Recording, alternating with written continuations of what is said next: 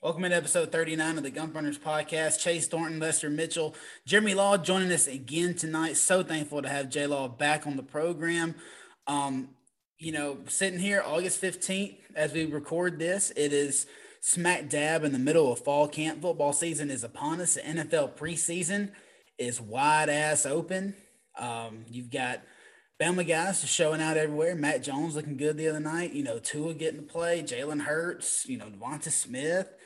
Miller Forrestall catching a touchdown pass. I think I had like 6 people text me because they know that I had I guess you could say frustrations with Miller Forrestall the last like 3 years because I did not think that he that he should have been getting the touches that he did and been in the route formation as much as he was, but that's neither here nor there. He has graduated. He's playing for the Falcons, and I wish him well. Well, hang on. It's the Falcons. I don't even know who it was. I didn't even actually see the play. I just had like 6 people text me and say, "Oh, Miller caught a touchdown, blah, blah." But Alabama and Auburn host their first of 3 fall scrimmages yesterday, the Saturday, August the 14th. Let's start over in Auburn because I follow a good amount of Auburn media on Twitter, and a lot of my friends are Auburn follows. The J Boy show, I think that's a Homer show. I think they do a good job though of giving information around the SEC, but he's still Auburn based. But what we hear over there is a lot of the same stuff with the quarterback situation. Offensive line is bad. Receivers are trash cans. Defense is, of course, an NFL defense. And maybe that's why the offense looked bad. So, J-Law, let's bring you in, man. Tell me what you're hearing. I know I sent you some screenshots so you can prep for this about the Auburn scrimmage. Let's start with the defense first. Is the Auburn offense just so bad that it makes the defense look good? Because, it's so hard to tell, especially in these first scrimmages. Because, guys are going to be nervous. You might have some young guys out there. So do you think it's a matter of Auburn's defense just being elite, as a lot of people are leading us to believe, or do you think that, the Auburn offense is that bad? Start with the defense and tell me what you think there. Well, I think the Auburn defense is going to be above average in the SEC. They're going to be probably the 5th or 6th best defense in the league. And they were last year. Listen, still a defense that didn't give up a lot of points last year. I think they finished 5th in the conference in points per game given up. They still played a bend but don't break style last year, that like they always played under Gus Malzahn. But it's tough for me to believe that defense is so good when I look across the ball, guys. And was last year maybe the most inept offense Gus Malzahn had at Auburn. Though we had some bad years when Sean White, Jeremy Johnson, and JF3 and all these guys were splitting time. But when I look at that Auburn defense, they're going to be okay across the defensive line. They do have some experience coming back at the linebacker position, although I didn't think their linebackers were great. Papo is there. He's going to be a 3rd-year guy on campus, I believe. It's junior or senior. But I look at the back end, and everybody tells us about the back end of this Auburn defense and the secondary. And, they're good, but, Noah Igbenogany, he's not there. He's been gone for 2 years. And you hear about these past guys that have been in the Auburn secondary, and that's why they believe that this Auburn secondary would be good, while they tried out guys like Vidarius Knighton, who is playing, D2 football, FCS football, whatever it is. It's just tough for me to believe this Auburn defense is stellar when you look across the football. And Bo Nix still, to me, maybe the 6th, 7th best quarterback in the SEC. Tank Bigsby still good, but that offensive line at Auburn, guys, we know, and Lester's probably going to talk about it, is not good. They have no receivers coming back. I think the Auburn defense definitely has a head start as far as fall camp goes for Auburn, but I still don't think they're going to be this all-elite defense like people are making them out to be. They definitely got some seasoning back there in that secondary. You got Roger McCurry, who's a senior. Smoke is back. He's a senior as well. Nehemiah Pritchett, Donovan Kaufman, the Vanderbilt transfer. I think Cole Kublik had him as one of his top 5 breakout players in the SEC. But I mean, of course he does, right? I think he's got an Auburn guy in just about every single list that he puts out. So I think the secondary has potential. You know, your linebackers with Owen Popo and Zacoby McClain, I think are solid. I think you can make a case of them being number 2 or number 3 top inside linebackers in the SEC. Of course, number 1 is Alabama with Christian Harris and Henry Toto. And, you know, Phil Steele had them as like the top 2 inside linebackers in the entire country. But you know, as far as that number 2 or 3 slot, you know, I think you can make an argument that Popo and McClain might belong there. Up front is where there's going to be so many question marks. You know, Tyrone Truesdale, nobody really knows what's going on with him. He leads the team. And I guess he's in the transfer portal. I'm not really sure. You got Colby Wooden, you know, Derek Hall, TD Moultrie. There's, you know, Tony Fair, the graduate transfer from UAB. You've got bodies there. I just don't know how good they are, man. So that's going to be their issue. That's going to be their soft spot, is right there in the trenches. And we all know, man, in the SEC, if you're not good in the trenches, you're not going to be effective anywhere else. Lester, tell me what you've been hearing about this Auburn team coming out of this first scrimmage, and give me your synopsis of it. Yeah, of course, you know, usually the defense, that goes for any team. Defense is usually ahead of the offense. But, you know, how good is that defense going to be when they're on the field for 80, 90 plays because the offense can't move the freaking ball? That's what I'm thinking about this Auburn defense. How good are they going to be when Bo Nix is inept, when he's, you know, missing open guys, when he's scrambling, and, you know, here you go, 3 and out, or, you know, maybe get a first down. Okay, here comes the punt team, and defense is back on the field once again. How good are you going to be when it's the third quarter? You've been on the field for 65 plays, and you got a whole nother quarter of football to go. What's going to happen towards the end of that game? Is Auburn going to be in, you know, maybe have a 3-point lead, 4-point lead, maybe tie it on to the third quarter, and that defense lets them down to the end? I don't see how the defense can be so great. You're just so great on paper. But when it comes down to it, when this nut-cutting time, this game time, and your offense can't give you a breather, then it don't matter. It doesn't. And we've seen that from the Alabama side. Against Clemson, 2016, that defense on the field for 85, 90-plus plays? I mean, you're gassed. And I feel like that's the situation that Auburn's going to find themselves in a couple games this year, because offenses are going to be wide open against them. So that's going to be on them. A good point, man. And you're spot on about that Clemson game. That's, you know, Alabama could not convert on third down that game. Jalen, I think, was like 13 out of 31 passing. And, you know, it really bit them in the fourth quarter, just like you were talking about. But on the offensive side of the ball, J-Law, what do you do? If you're Mike Bobo, and, of course, I wasn't at the Auburn scrimmage. I don't know anybody who was. This is just stuff that you read. I'm prescribed to that On3 site.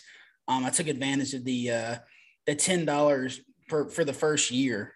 So it's a pretty informative website. So if you want to go to on3.com and subscribe today. And if you get the $10 for the first year, I get access to any message board I want. I can only post to the team that I chose whenever I made my account, but I can read anything. And I was sending you guys a lot of stuff about the scrimmage, and a lot of it was really bashing Bo Nix, to be honest. He didn't. They're saying he's doing the same thing. He's bailing out early. He's not stepping up in the pocket when there is one, might I add. There's not one every time. So I guess you can still say the skittishness is still there. He's throwing the ball up for grabs. He's not making good decisions. And then, of course, they're saying the same thing that we've heard for 3 years. Bo, a couple of times, he worked the pocket, stepped up, and fired a strike downfield on time and on target. We know Bo can do that. He's got all the ability in the world. But J-Law, as a quarterback, Or, I mean, as an offensive coordinator, where do you go with this offense? Because they said that, we just talked about how Auburn's defensive line is a soft spot in their defense. I don't think they're just atrocious, but they're definitely weaker than the linebacker and secondary group. And Auburn even struggled running the ball. That was something that they had success with last year. Their offensive line was a bunch of maulers, and they could still, get positive yardage on the ground. It's just whenever they threw, they had no chance of pass blocking a 4-man rush to save their life. So if they can't run the ball and you've got a skittish quarterback, and then you've got Auburn's top 3 receivers are gone, Eli Stove, Seth Williams, and Anthony Schwartz, they all leave for the draft. So you've got a bunch of nobodies at receiver. Sorry, you got Demetrius Robinson coming over from Georgia. He's not great. It's his 3rd school. He's like 29 years old. So as an offensive coordinator, what do you do? What do you try to put in to try to get some W's, and like Lester was talking about, to try to keep your defense off the field? Well, they're going to have to try to ground and pound it, because the more that the clock stops, the longer their defense is going to be out in the field. The longer the game gets. I think if you're Mike Bobo, man, in this offense, I think the offensive line is going to be well below average in the SEC. I think he's looking at it. If he's not yet already looking at it this way, he's going to have to. Is that they're just going to have to make sure that there's not any mistakes made. They're going to have to run plays that aren't at risk for negative plays, because if they get behind the sticks with Bo Nix and that offensive line, it's just going to be a nightmare. But they can't have penalties, because we've already seen Bo Nix. He tried to force a couple balls in the Iron Bowl last year. I think two interceptions in that game. They're just going to have to find a way to stay ahead of the sticks. And a lot of it's really, guys, it's not Bo Nix's fault. We watched a lot of Auburn football last year because we were in the state. The offensive line was just not great at pass blocking. And, yeah, sometimes there is a pocket. But you guys play football. You know the quarterback, if you get used to getting hit and you have that mental clock. And I think for Bo Nix, especially last year, he had that mental clock, whether the pocket was there or not. He's got limited time back there, 2.5, 3 seconds. Timer goes off. It's time to roll out of this pocket. And that's something Mike Bobo is going to have to work on with Bo Nix. How does he get him more comfortable with that? Quick throws, get him in a rhythm, something that Gus Malzahn never did. I mean, if you go back and watch their football season last year, I mean, they're going 4 wide, 3 of them are running verts, and somebody's running underneath. And it really doesn't make it easy on your quarterback. So if you're Mike Bobo, I think you got to try your best to get Bo Nix comfortable. And this is as bad as that offensive line might be this year. They might have to throw to open up some running lanes for Tank Bigsby, who is no doubt one of the probably top 7 running backs in all of college football. But it's tough to do without an offensive line. And if he doesn't have an offensive line, he's not going to finish the year as one of the top 7 running backs in college football. So he's got a lot of work to do. Not sure what the answer is, because it's just a multifaceted problem on the offensive side of the ball for the Tigers.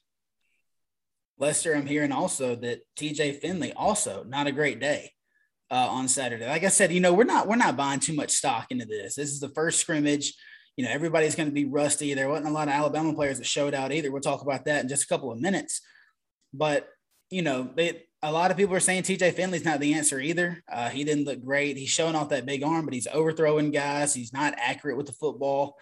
So I'm going to ask you the same question. You've got an All-American running back in Tank Bigsby. I'd put him as one of the top. If he's not a top 5 running back in the country, I'm not really sure. I'd probably put him at 2 or 3 at least. And I wouldn't be surprised if he's the first running back off the board after next year's draft. But we'll have to wait and see, because he can't go pro. He's only a true sophomore right now. So well, I'm going to ask you the same question. What do you do if you're Mike Bobo? What route do you try to go to get the ball moving upfield? I think that Mike Bobo needs to go back and watch Steve Spurrier when he was at South Carolina, because if your ass wasn't moving the ball, you know what Steve Spurrier's going to do? He's going to yank you out and put the guy in behind you. He don't care. Perform, or we're going to put the next guy in. And you know what? If he would do like I say and yank Bo for Finley, well, you know what? When Finley gets to screwing up, put Bo Nix back in there. You got to do something. They should not come in to this season with a quarterback 1 and a backup. It's an open competition because when both of them are trash, what what's they gonna lose with playing both? Why not go Lester. into the season with the open competition? I don't care who Bo Nix is. I don't care who his daddy is. They But if can't you're bench him. Harsin and your first year on the job, who cares? You have no ties to these people. You come from all the way from Boise State. But I don't know. That's just I don't know. That's just me. That's just me. J Law, does you think he just crumbles if he gets benched? Lester. Yeah, listen, y'all. They can't bench Bo Nix. He is the savior of the Auburn program. He is the son of Patrick Nix. Bo Nix beat Bama in Auburn when Bama was missing 7 starters for the football game. Bo Nix led the drive where Shivers knocked Xavier McKinney's helmet off. Knocked He his can't be helmet benched. off. He became an Auburn legend in his first year as a starter, and he really wasn't that good. Auburn had 0 scoring drives of more than 55 yards in the game. It's not. Listen, Bo Nix, yes, he beat Alabama. That's going to be his claim to fame when he's 1-3 against Bama. Heck, if COVID didn't cancel last year, he might be 1-4 against Bama when it's all said and done. But they cannot bench Bo Nix because Bo Nix was crowned. He was like LeBron. He was crowned before he ever got there, but he's not LeBron James. He is more like, to me, very Jeremy Johnson-ish. I haven't seen anything from Bo Nix that would tell me that this guy is just a bona fide stud, but they put so much stock in him. They cannot pull Bo Nix because of who they said he is and who his dad is. Just quoting. You are who you are. Yeah, and I'm quoting from Auburn Undercover. One of the tidbits that I sent y'all earlier. Don't care if I get blasted for this and give me all the downvotes you want. But he, talking about Bo Nix, just comes across an arrogant guy who has been given everything in his life, from having his dad as a coach who happens to be a legend at Auburn to right when he signed here being given the starting job. Sorry, not a fan of him and how he treats other players for his mistakes on the field. So he's got some people fired up over there. Some big time guys, some of the message board guys. He's got them fired up over there. And, that has a lot to do with what J Law's saying. Lester, do you think if he was to get benched that maybe his ego, just like he can't handle it mentally? Because obviously I don't think he's very mentally tough anyway, to be honest with you. I do think he's cocky and arrogant. I think that's obvious. He converts a third down on his own 10-yard line when he's down 42-6 in the Iron Bowl last year. And, he makes a good play and he gets up and signals first down. It's like fourth quarter. It's like 5 minutes to go in the game or something. So, it's obvious what his personality is. So do you think if he benches him that he just shuts down completely? And then if TJ Finley screws up, you can't go back to Bo Nix. He's done. He's washed. He's out. So he's mentally out of it. So Lester, do you think that's something that could play a part in it? If Harsin decides to go that Steve Spurrier route that we were talking about earlier? Well, if Bo Nix is a good teammate, Lester don't give a shit. If he's there for his team, he will want what's best for his team. Correct? He doesn't care. That's what we're talking on the about. bench. If he gets benched and Auburn wins because of TJ Finley, Bo Nix, just like Tua and Jalen, Bo Nix should meet that guy before he can walk off the field. You think he does? Shake his name. He should. I know, but do you think he does? I know you don't know him, but just from what you've seen, him getting into a fight with Seth Williams on the sidelines in the South Carolina game, and just the way he acts and the way he looks with the spiky little in-sync hair and yeah, I just hell, dude, we don't even know if the rumor's true that he has a kid or not. This dude's got issues. I'll start getting all this. I don't know Bo Nix on the sideline. I'm not sure that does he really treat teammates bad, or does he feel like he's holding them accountable? Is TJ Finley better than Bo Nix? No, but TJ Finley's has never had a chance to start a football game at Auburn unless Bo Nix has an ultimate collapse, which I don't think Bo Nix will have this year. I think he's actually going to be improved. I just don't think he has any weapons and he has no help outside of Tank Tank's problem is he has no help outside of Bo Nix. They don't have an offensive line. They don't have any other weapons. I don't think the offense, lives and dies with those two guys. But I don't know. I don't know. I'm not here to question Bo's character or his fatherhood status or anything like that. But I just don't. I don't think Bo Nix is going to take that next step this year, and a lot of it is due to the offensive line and the wide receiver group. I just don't think it's going to allow him to take that next step. And it's not going to allow the Auburn fans to buy into him even more because he's losing a lot of ground. I never would have thought that Bo Nix, after what he did his freshman year beating Alabama, would lose ground with the Auburn fan base, but he has. Yeah, and I'm not saying that it would work to perfection the way it did last year. But if I'm Mike Bobo, I go look at every single play that Alabama ran in the passing game for Najee Harris, whether it was splitting them out, motioning out, whatever it is, a throwback screen like the one against Ohio State. Because I think Tank's great at catching the football as well. And I think he can be a weapon. Now, you're not going to have as much success with it because they're going to be keying on him. As good as Najee was, whenever a quarterback drops back to pass, you got to find number 6. And, everybody was hunting for the Heisman Trophy winner, and you kind of forget about Najee. And so, especially when you got Mechie out there and all the other weapons that Alabama had. So I think with Tank, you might not have as much success, but I think that, a lot of your passing game needs to run through number 4. And I think if they do that, then that'd be a smart route to go. But moving over to Tuscaloosa, they held their first scrimmage as well. Offensive line troubles for Alabama. Evan Neal, Chris Owens were held out of the scrimmage, and then Kendall Randolph rolled his ankle up early in the scrimmage. So, Randolph had been starting at that right guard position, I believe. But so you were down 3 starters on the offensive line. We're talking about some low completion percentages for both Bryce Young and Paul Tyson. I don't know if that was drops or bad throws, but I'm sure it was, attributed to those offensive linemen being out. And you got Will Anderson and Chris Allen breathing down your neck. It's not easy.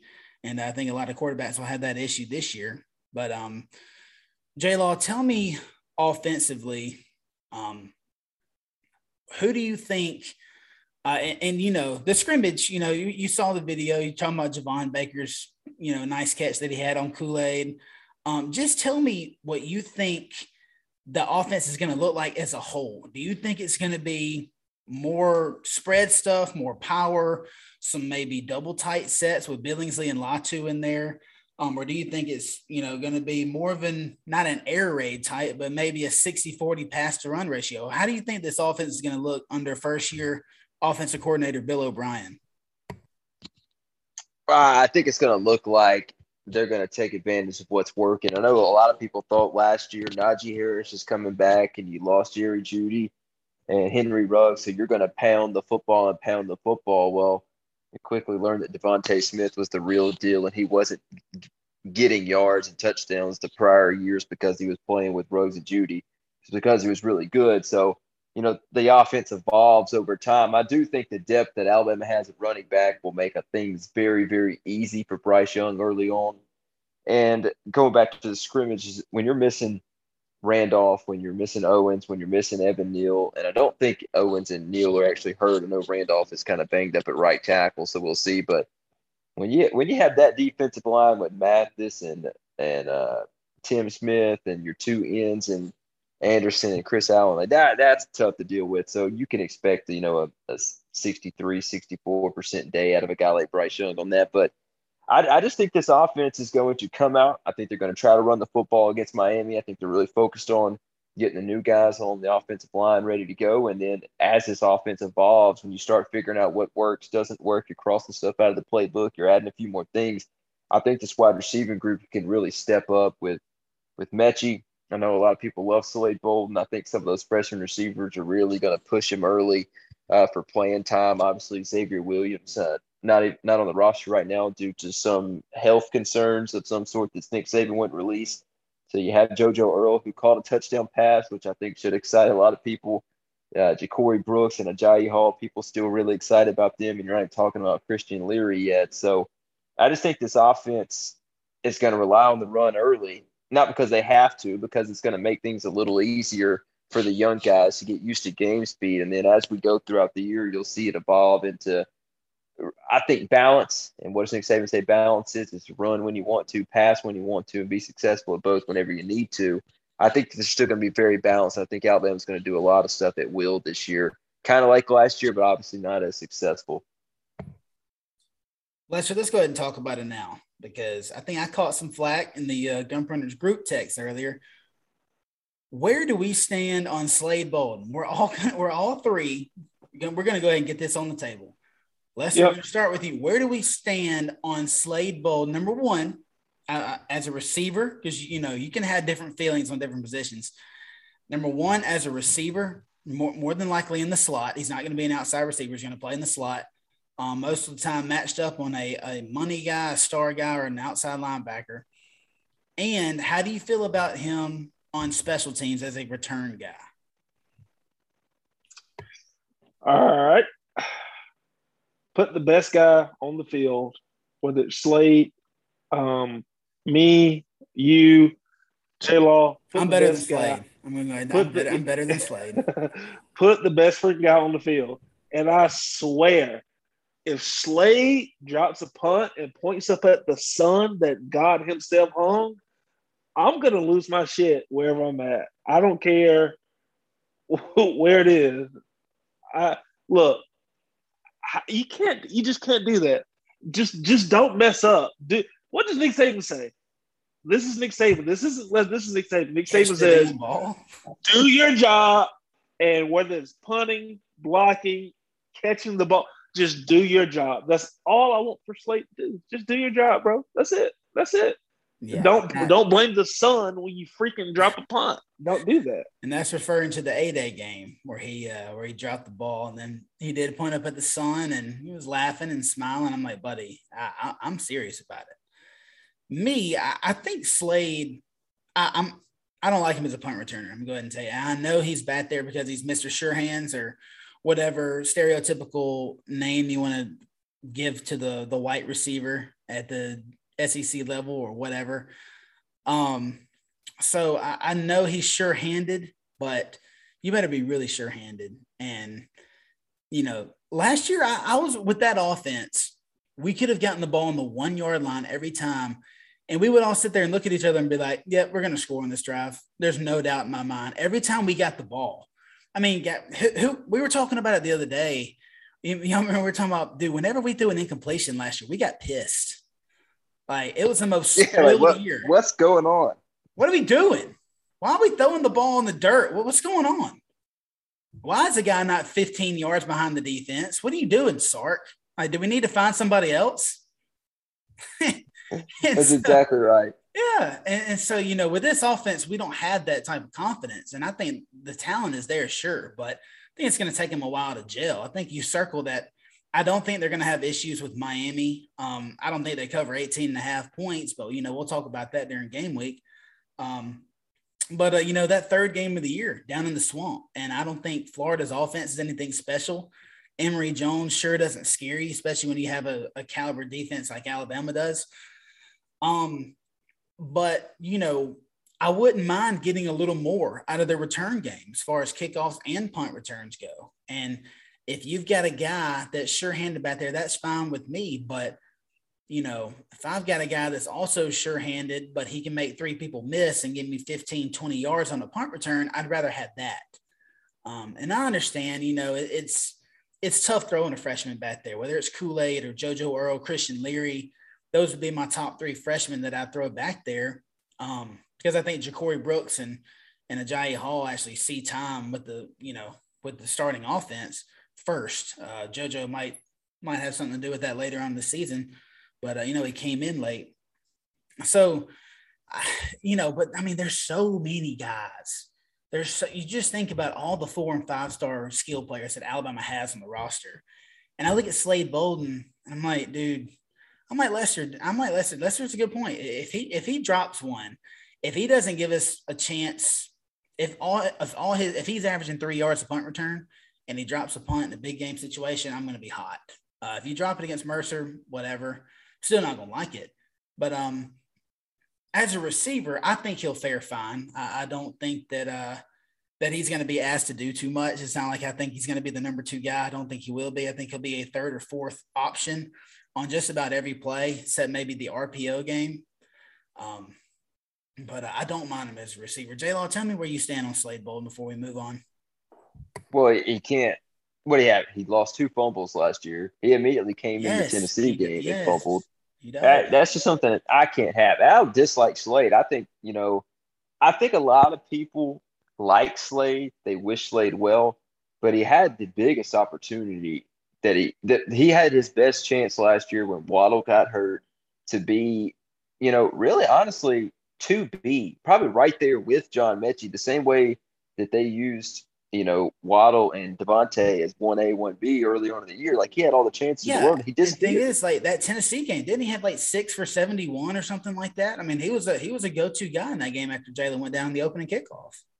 Yeah, but after that game, they quickly found that, 19 could play. And Slade Bolden went from being the number 3 option to the number 4 option. And then we ran 2 tight ends so much later on in the year with 19 and Miller Forrestall and Najee. That and Najee throwing the ball to him, like, you really didn't have a need for Slade Bolden. So that surprised me because Slade was actually getting a lot of snaps before Jalen Waddle got hurt.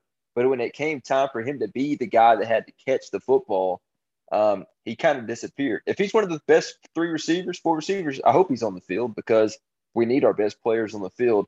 Punt return wise, guys, he's not going to be an outstanding punt returner. He might catch every single punt and he might average 5 yards a return. But if you think about non-offensive touchdowns and what Nick Saban has done on special teams from a kick return standpoint, because let's not bring up the field goals, but if you talk about the kick returns from the Eddie Jacksons, the Javi Serenas, Marquise Mays had a couple touchdowns. Jalen Waddle, obviously electric before he got hurt. And then Devontae Smith stepping right in. I mean, Alabama's been electric in the kick return game, punt return game. I don't know if Saban will throw a guy out there that really doesn't have a chance to change the game in a punt return aspect. I think you could easily see one of these more electric guys returning kicks. And I think it's a risk reward thing. Yeah, Kool-Aid might drop one or JoJo might drop one, but man, this guy might have 4 kick return touchdowns, and it could happen against Florida in the swamp when we were in a tight game on the road. I just, when I think about punt returns, I think about that Jalen Waddle return against LSU in 2019. Alabama lost the game, but gosh, if that play doesn't happen and Alabama does not score on that drive, you ain't stopping LSU. They had all those linebackers out, all those players out and everybody, and you weren't stopping them. That play right there changes, being at home, he gets dragged down by his face mask, spins off of it somehow, and then, ends up scoring a touchdown. If that's Slade Bolden, that ball's fair caught. You know what I'm saying? I think about plays like that. So if you got somebody that's equally sure-handed with, a better chance of getting some yardage on the return, I'd rather have that. But, J-Lo, how about this? I just looked this up. Last year's reception leaders, you had Devonta with 117. Second's John Mechie. You probably figured that with 55, 45% of Devonta's production. And then, third was Najee with 43 receptions. I didn't realize that. And then you had Jalen Waddle with 28. And then Slade was 4th with 24. He actually caught more balls than Jaleel Billingsley. If you'd have asked me that and I did not have the stats right here, I would not believe that. But Jaleel only had 18 catches last year.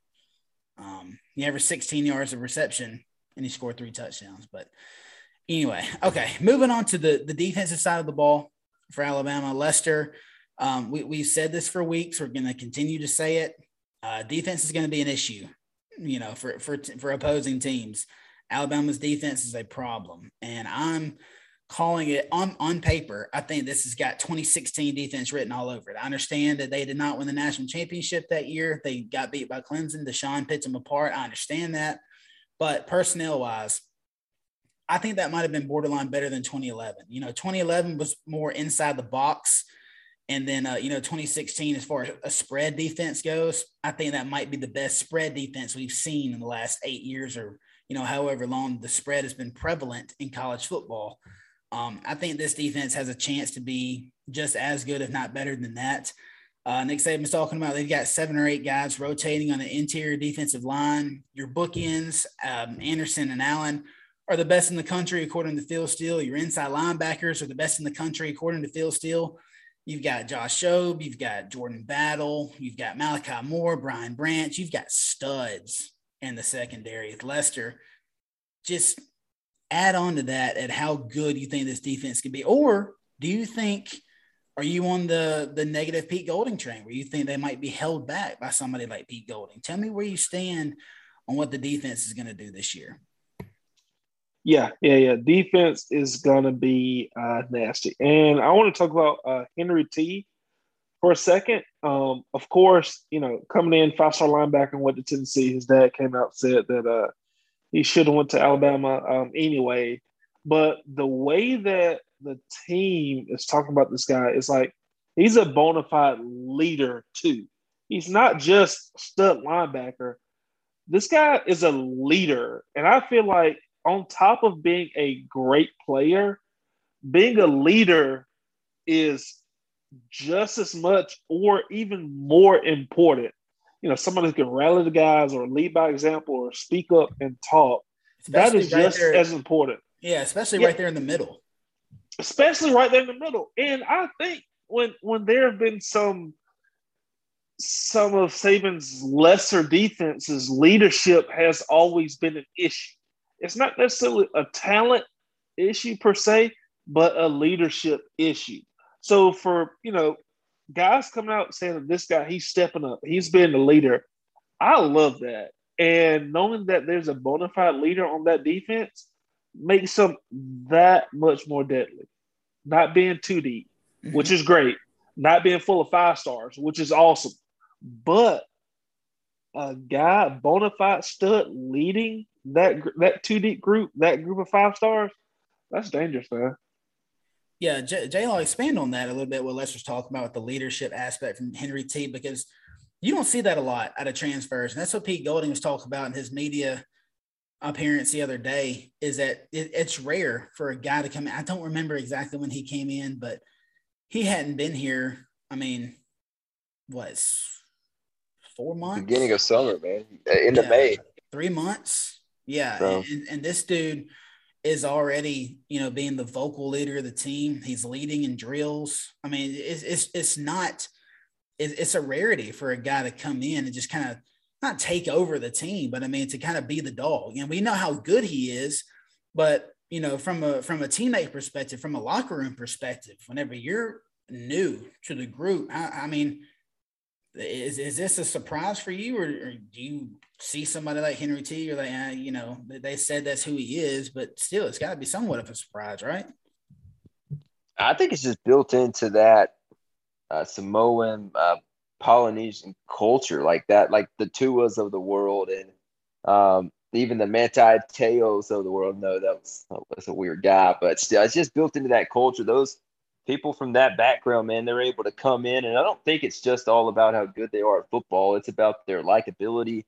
It's about probably how they respect other people and how they come into the locker room, and it's about a work ethic for them. And that's probably how it is for most of the players at Alabama. They respect work ethic from each other because they're all competing. But you got guys like Tua and Henry T that they can come in and just people gravitate towards them. And I always thought Henry To'oTo'o coming out of high school was one of those guys as well. He should have picked Alabama out of high school. I think he would have been in Chris Harris's class as well. So, those 2 middle linebackers know each other, both top 100 recruits coming out of high school to play that position. I think this defense, we were texting the other day, and I texted y'all, like, we're so loaded at receiver, and then you just start reeling off everybody on defense. I mean, when Saban's talking about rotating 8, 7, 8, 9 guys on the defensive line, you talk about Chris Allen and Will Anderson, but you're still not even talking about the other guys that still are good at go getting the quarterback. I mean, you got Braswell's still there. Drew Sanders is still there. Those are some guys that people forget about. They're on the roster, and they're going to make an impact this year when they need to. And those defensive backs, people keep telling us about these Auburn DBs. And I was a guest on a radio show, I think last week, and they were saying that Alabama loses Patrick Surtain. They're going to be a little weaker on defense. And I'm like, are y'all the same guys telling me that this Auburn defensive backfield is going to be so good? And we can sit here and reel off all of these household names that are in this Alabama defensive backfield. I mean, you're talking Josh Jobe, Kool-Aid McKinstry, certified dog straight out of high school. Malachi Moore, if he's not hurt, plays in every game and almost starts the last 8 games for Alabama. Brian Branch comes in. He's an absolute dog. DeMarco Helms, Jordan Battle, Daniel Wright. I mean, dude, that's maybe one of the best secondaries in all of college football. And, we were all on the hate Pete Golding train, especially early last year when he couldn't get a stop and Stetson Bennett lit us up for the first 30 minutes of the Georgia game. But since that second half of Georgia, if you take out the Florida game where Cal Trask and Dan Mullen did what they did to almost everybody else, I mean, dude, Pete Golding had that defense humming, and I think he knows he's got a lot of toys to play with this year. And I think you could roll Lester out there, and this defense might give up sub 25 a game. Why does Henry T go to Tennessee? You think he took the McDonald's bags? And here's another question. Let me back it up with this. Everybody knows about Alabama's injury situation at linebacker in 2019. He was in Chris Harris's class. Alabama was forced to start Christian Harris and Shane Lee at middle linebacker. If Henry T is there, does Alabama make the playoff? You've got to get like one stop against Auburn. And I think you're in. I don't think you beat LSU. Stop against LSU. Yeah, maybe. One stop against LSU. That's debatable. Tua still screwed us in that game with the fumble on the 8-yard line and the interception right before half. But anyway, but definitely the Auburn game. Do you think if Henry T, because he started for Tennessee as a freshman, right? All SEC, and I think freshman All-American for all college football. If that dude is at Alabama starting, does Alabama make the playoff? Yeah. Well, 100%. They were pretty. If they beat Auburn that year, they're in. I mean, it was happening. So, you live and you live and die sometimes. Yeah, I think I agree. And you hate. Of course, we're glad we have him now, but it also pisses you off because the spoiled Bammers over here. That's the only year they haven't made the playoff. And if we had Henry T, maybe that changes. And you give Mac Jones a shot at LSU. Who knows, man? Matt was going to let it go, a lot of times with the wrong guy that year. But anyway, all right. Finishing up, guys. We talked scrimmages. We talked Alabama, Auburn. I wanted to pose this question to y'all. I'll start with Lester. Lester, with the NIL here to stay, it might be adjusted. You might see it tweaked a little bit here and there, but players are going to be able to make money off their name, image, and likeness forever. And I agree with it. I agree there needs to be some limitations like we talked about it, before. I don't know what, but the challenges of keeping stud backups on the roster, does that change with this NIL? For example, you've got a guy like Christian Story, change positions. He's playing safety at Alabama. Even somebody like Kool-Aid. I mean, think about all the pampering that Kool-Aid got on his visits or whatever. And, more than likely he's not going to play this year. Now he might, sure. Saban, there's competition there, but more than likely he's not going to start this year. And, he's like, hey, I'm making some money here as a backup because my name and all this jazz, but I could go to, I don't know, Florida. I could go to Florida, make a hell of a lot more money immediately on my name, image, and likeness. Do you think that's going to have you think that's going to take some kind of toll on the roster? And do you think it's going to be a new challenge presented to Coach Saban and staff on keeping those stud backups around? No, not at all. I don't think so. And if it is that way, fine. We'll go find the defensive back version of Henry T or the defensive line version of Henry T. Who's the next guy out there? Surely Bama can offer more than, wherever else those other guys are playing at. So if if they want to leave over some money, if they don't want to win, that's fine. I don't view that as a challenge for Saban. Hell, Saban may want to kick the hell out of some of these guys off campus so he can bring in some of these studs anyway. So, Well, I want to view it as a negative, but, the game is the game if that's how they want to play it. I mean, the transfer portal kind of already opened up that door in the first place. it did. Yeah. So, I don't view it as a problem if it does happen. Jayla, do you think it could be a potential issue as far as keeping some of these 4 and 5 stars in backup roles for a couple of years, maybe? I don't know. I think once you get them on campus, you're going to be safe outside of your normal transfers. But I do think that because you can make money off your name, it is way more beneficial to go to a place, a bigger place. Like if you're, if your top 3 choices are Alabama, LSU, and Auburn, and you're a defensive back and the defensive backfields are stacked, but you can go to Auburn and start immediately, you can go ahead and start building up your name. So if your name has credibility, the faster your name has credibility, the faster that you can make money, whether that's doing a $100 Bojangles ad like players from both teams are, or doing something big like Bryce Young. I think that's going to become a big key because players are going to want to go ahead and get in the spotlight to make sure that their name is out there where they can make some money.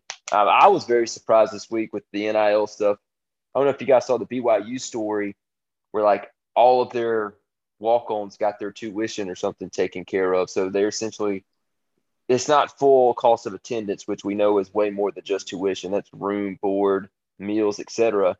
But, they essentially have an unlimited roster because they'll have a company that will pay tuition for any walk-on at BYU. That's what's going to change the game. And eventually, awesome. I think the scholarships are going away. I think that these universities are going to be smart enough to say, there's no reason to scholarship because if we can avoid scholarshiping football players, that means there's 100 other scholarships that we don't have to renew in sports that lose money, like women's sports. So if they could find boosters to make sure all the kids get their tuition and their cost of attendance paid for, especially the big boys, and you don't even have to give them a scholarship, these universities are about to be rolling in a lot more money. You're going to see them canceling sports that don't make any money. This is going to get crazy. Hey, I saw that scenario that you exactly just said play out, but they were talking about that regarding baseball. This is what we have 11.7 or some dump, right, whatever. Right. But if they can find a booster, somebody to pay for 25, hell, don't even pay for 25, just pay for 10, 15. That way we can get, 10, 15 guys or studs who, don't really need the scholarship, then you can give that 11.7 to whoever else you want to. I mean, I feel like that'll be really, really beneficial in that way. I think roster limits are on the way. It's going to start happening. And I'm not saying that college football is going to get down to a mandated 52-man roster like the NFL. But with these companies, if you're Tim Cook or whatever the guy's name at Apple is, and you're like, okay, I'm a big Auburn guy. I can give 30 guys, 30 top recruits that Auburn couldn't put in their class anyways, and I can get them on the planes and pay for all their stuff, and they're still on the football team, and they'll just have 160 guys dressed for a game or whatever. I mean, I think roster limits are going to have to come into play because of things like this. It's just going to get crazy. But the baseball thing is interesting, Lester, because Alabama and Auburn are at a massive disadvantage when it comes to schools in Georgia or Mississippi where the lottery helps fund scholarships so they can actually have more players that don't count towards a scholarship limit that are actually good. So I think that the NIL can actually help Alabama and Auburn get better in baseball because they're at such a disadvantage with every state that borders them. Does the scholarship limit, what number does it go to? I don't think it's going to be 53 like the NFL, but, it's at 85 right now. It's the scholarship limit. Do you see it at around 65, 70? Do you think it goes up to maybe around 100? I don't know because I think it stays the same because I don't know. Because with the other situation we're talking about walk-ons. So not really guys that are just going to come in and like be impactful on your team. because you're not going to find a Levi Wallace, every stinking year. I don't. But scholarship's a whole nother issue. The walk-ons are the door opener to, and everybody wants all these rules to change because they think their teams can't compete with Alabama, Georgia, Clemson, and Ohio State on the recruiting trail. But all these things they're doing are only going to help those schools even more. Nick, just think about the 70s. Bear Bryant would sign 60 guys, and they were all straight dogs back in the day. Imagine Nick Saban. He doesn't have to pick between the guy from California or the guy from in-state that might be good. He'll just take both of them. There's no risk. You're not wasting a scholarship because somebody else is paying for them. You can do whatever you want with the scholarship limit at this point. If there's not a roster limit and you start opening this up to where businesses and boosters can pay for kids to go to school and play football there, you can do whatever the hell you want to. You can have as many guys and recruit as many guys as you want. So when you're sending out those 200 committable offers at the beginning of summertime, like all these schools do, you can take all of them if you have people that will pay for them. It's borderline scary. It really is. Just to think how big this could get and all the loopholes that people are going to have. They're going to find stuff. I mean, I'm sure some of these bigger universities have hired people to find loopholes and, find a way to get advantages and out scheme everybody else. But, as far as going back to the question I asked about the keeping the backups on the roster with the NIL and everything, you hope that they trust the process, so to speak. You hope that Nick Saban can find some character guys out of high school, because you think of all the guys that didn't start their freshman years at Alabama, didn't start their sophomore years, and could have walked, grinding through 2 years of a Nick Saban fall camp and Nick Saban spring and summer and all that stuff. And it's not easy. You hear every year when the new guys that got drafted go to the NFL, they're like, man, this is so much easier than college. You've heard that for a decade now.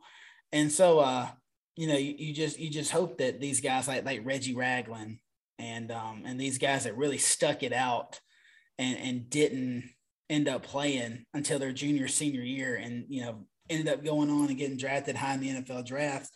You just hope that they have enough character and Nick Saban can see that to trust the process and not go try to chase the money, so to speak. After your sophomore year, if you're not starting, hey, I'm not starting here, but I can go to Auburn and start there and make more money off my name. But we'll see what happens. There's a lot of stuff that could potentially happen with this NIL. We've said that before. We'll say it again. So we'll give it 2 years and then we'll try to come back to it. But boys, anything else y'all want to add before we get out of here? I got one more thing. Bring it on. Who are the Bryce Young sponsors? Because when Saban came out and said, nearly $1 million, sponsorships or whatever, I'm just curious who those people are. Thornton Builders, or if there are any businesses as well. I'm not asking for a private person to tell them that they gave some poor kid $100,000 or whatever. But I'm just curious. So what? It's J-Lo's boss. Oh. Huge Alabama guy. I'm just kidding. I mean, dude, I don't know. He's keeping it pretty close to the vest because, right. Bryce, mysteriously gets back on Twitter. Like, hey, guys, I'm back. Well, we know why you're back. But, he hasn't – a lot of these guys are taking these deals where, you have to promote on social media. Bryce hasn't been doing any of that. So I guess – right. That's what's got me curious. It's got to be bigger than that, right, J-Lo? I think it is bigger. Yeah, because DJ Uiagalelei is, he is in the Dr. Pepper college football playoff commercials now. Like that's that's huge. He's Dr. Pepper. So there's no telling what Bryce has, and it could be anything from signing a deal for Bose headphones, Beats. You don't ever know.